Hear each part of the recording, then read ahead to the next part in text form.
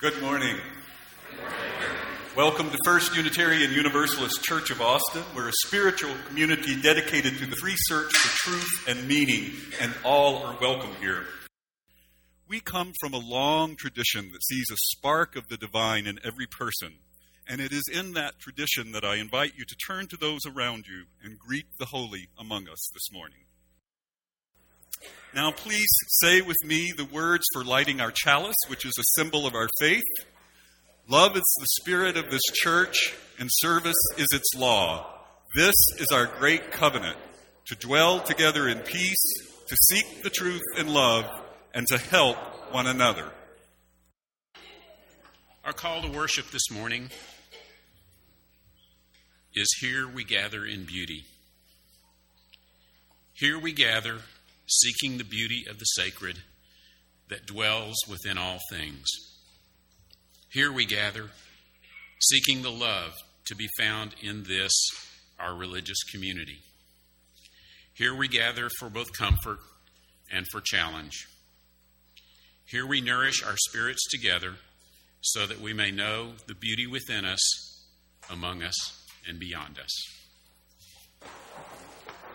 Unitarian Universalists don't have a creed. There's no set of beliefs we all have to sign on to, and we draw from all of the world's religions and wisdom sources. So sometimes people say, well, if you don't have a set of beliefs that you share in common, what holds you together? And I think there's a lot that holds us together. I think all of our theology somehow involve relationship. And we have a covenant of healthy relationship which expresses the promises that we make to each other on how we will be together in relationship. I think that holds us together. Our common values hold us together. And out of those values arises a common purpose. It's our mission. We put it on our wall and we say it together every Sunday. We gather in community to nourish souls, transform lives, and do justice. Our reading this morning is from the Navajo tradition. Beauty is before me, and beauty behind me. Above me and below me hovers the beautiful. I am surrounded by it. I am immersed in it. In my youth, I am aware of it. And in old age, I shall walk quietly the beautiful trail. In beauty it is begun, in beauty it is ended.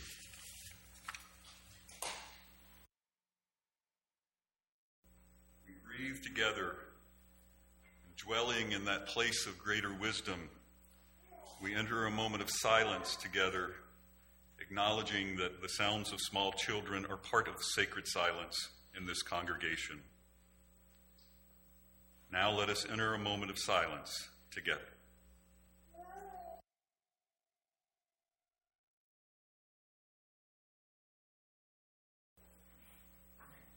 Our Unitarian Universalist fourth principle says that we affirm and promote a free and responsible search for truth and meaning.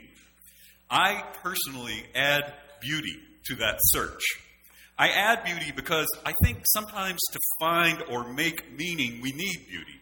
Sometimes the truth is a hard truth. It is a difficult reality. And so we also need to be able to still experience beauty in order to make meaning in our lives, to be able to continue to see the divine in ourselves and all around us.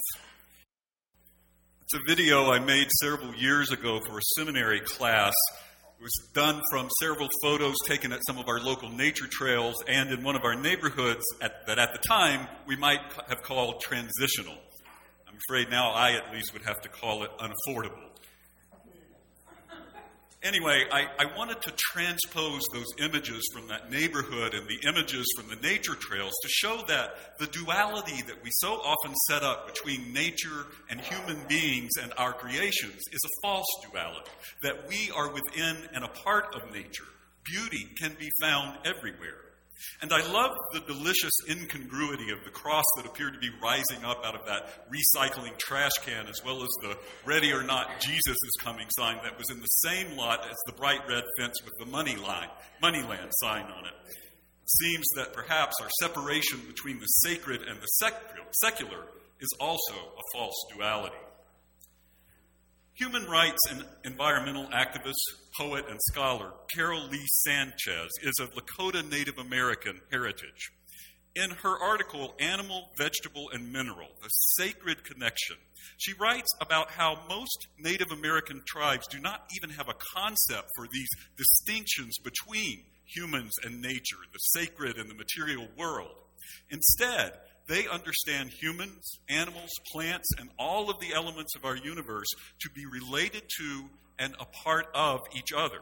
So for traditional Native Americans, to be spiritual, to be a good person, humans must extend good intentions and good behavior toward not just other people, but toward creatures, plants, and all of the elements. They call doing this to walk in beauty, and it allows for us to see beauty in everything. Here is a sampling of how she describes walking in beauty. When Native Americans refer to themselves as spiritual people, they are saying they believe that everything in the universe is imbued with spirit, and they embrace, acknowledge, and respect the animating force within, surrounding, and beyond all things, including humans. The idea of the sacred held by traditional Indians is all-inclusive, and to be spiritual is to be in communion with the great mystery. Wonder how our world might change for the better if more people adopted this perspective. I'll share a couple of experiences that have helped move me at least a little closer toward this perspective. The first opened me to this idea that there is no separation between humans and nature and that therefore beauty can be found anywhere. It was after my grandmother's funeral. My family had gathered in the home where my grandparents had raised their children and then helped raise many of their grandchildren, including me. My grandfather had died a few years earlier. Now, I loved my grandparents dearly, but I didn't so much love the Beaumont-Port Arthur area where they lived and where I grew up. It's flat, swampy, hot, humid, and filled with chemical refineries that from time to time fill the air with strange odors and light up the night sky with these giant torch towers where they burn off waste gases. And all of this just didn't fit into my concept of beauty. Later that evening, though, I excused myself and I walked out into the yard where I used to play as a child. Lit by the flame of one of those torch towers, the night sky was glowing with an orange-red light, much like an amazing sunrise.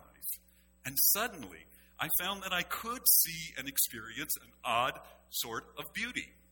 And dwelling in that beauty, I was also able to finally truly feel the loss over realizing that I would soon never again be connected with this place, this home where I had felt such warmth and safety and love. The other experience was that of being in communion with the great mystery of which Carol Lee Sanchez writes.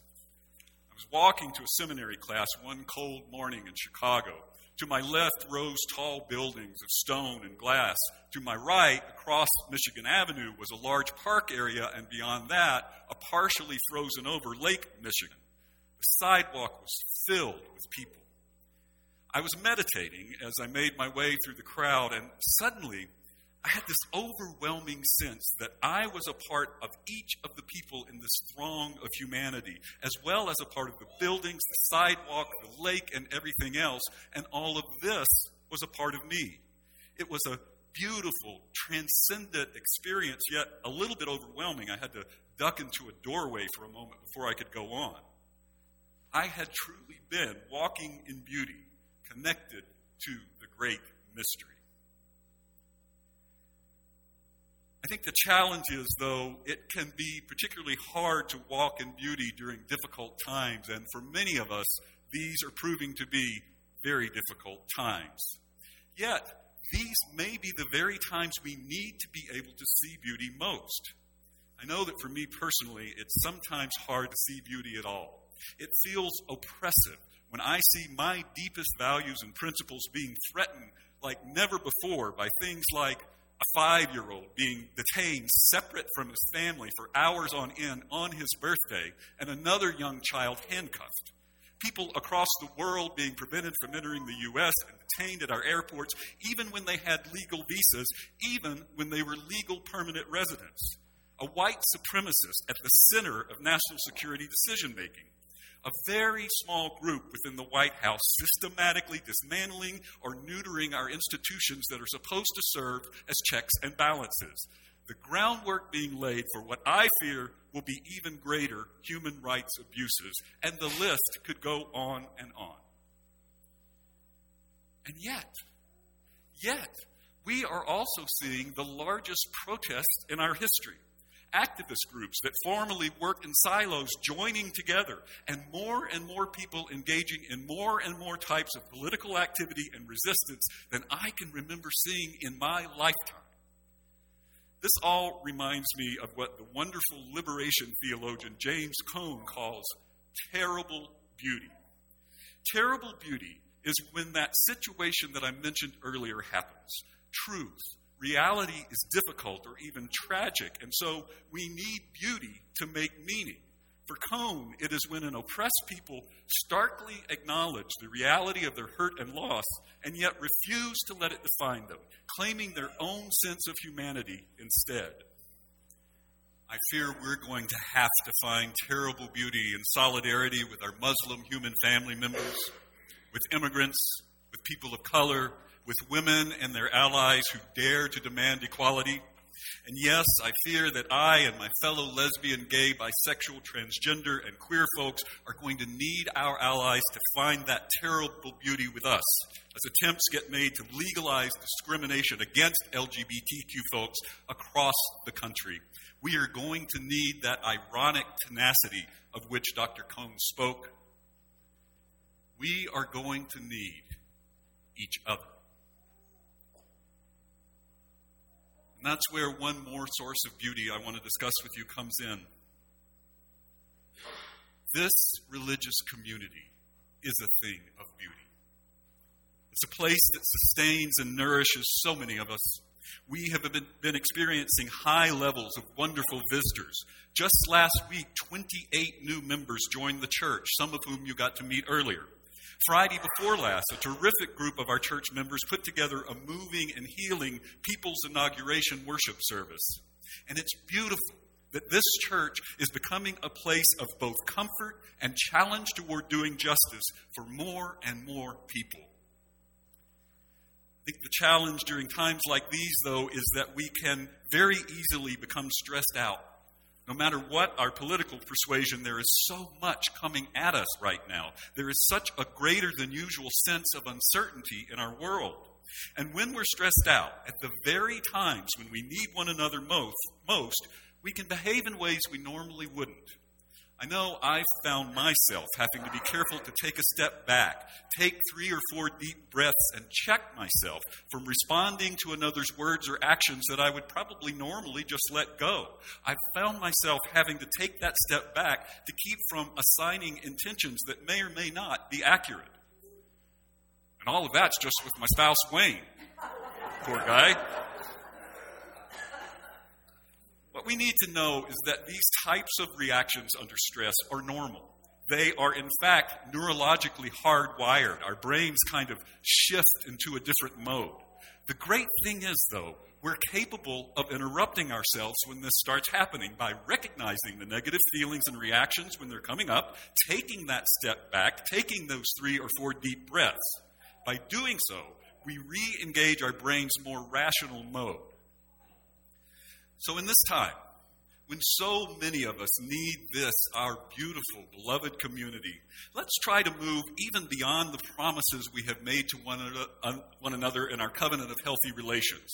Let's not only try to interrupt those stress-related reactions that may try to come up in us, but let's ask ourselves how we can offer each other more kindness, more fun, more humor, more compassion, more support.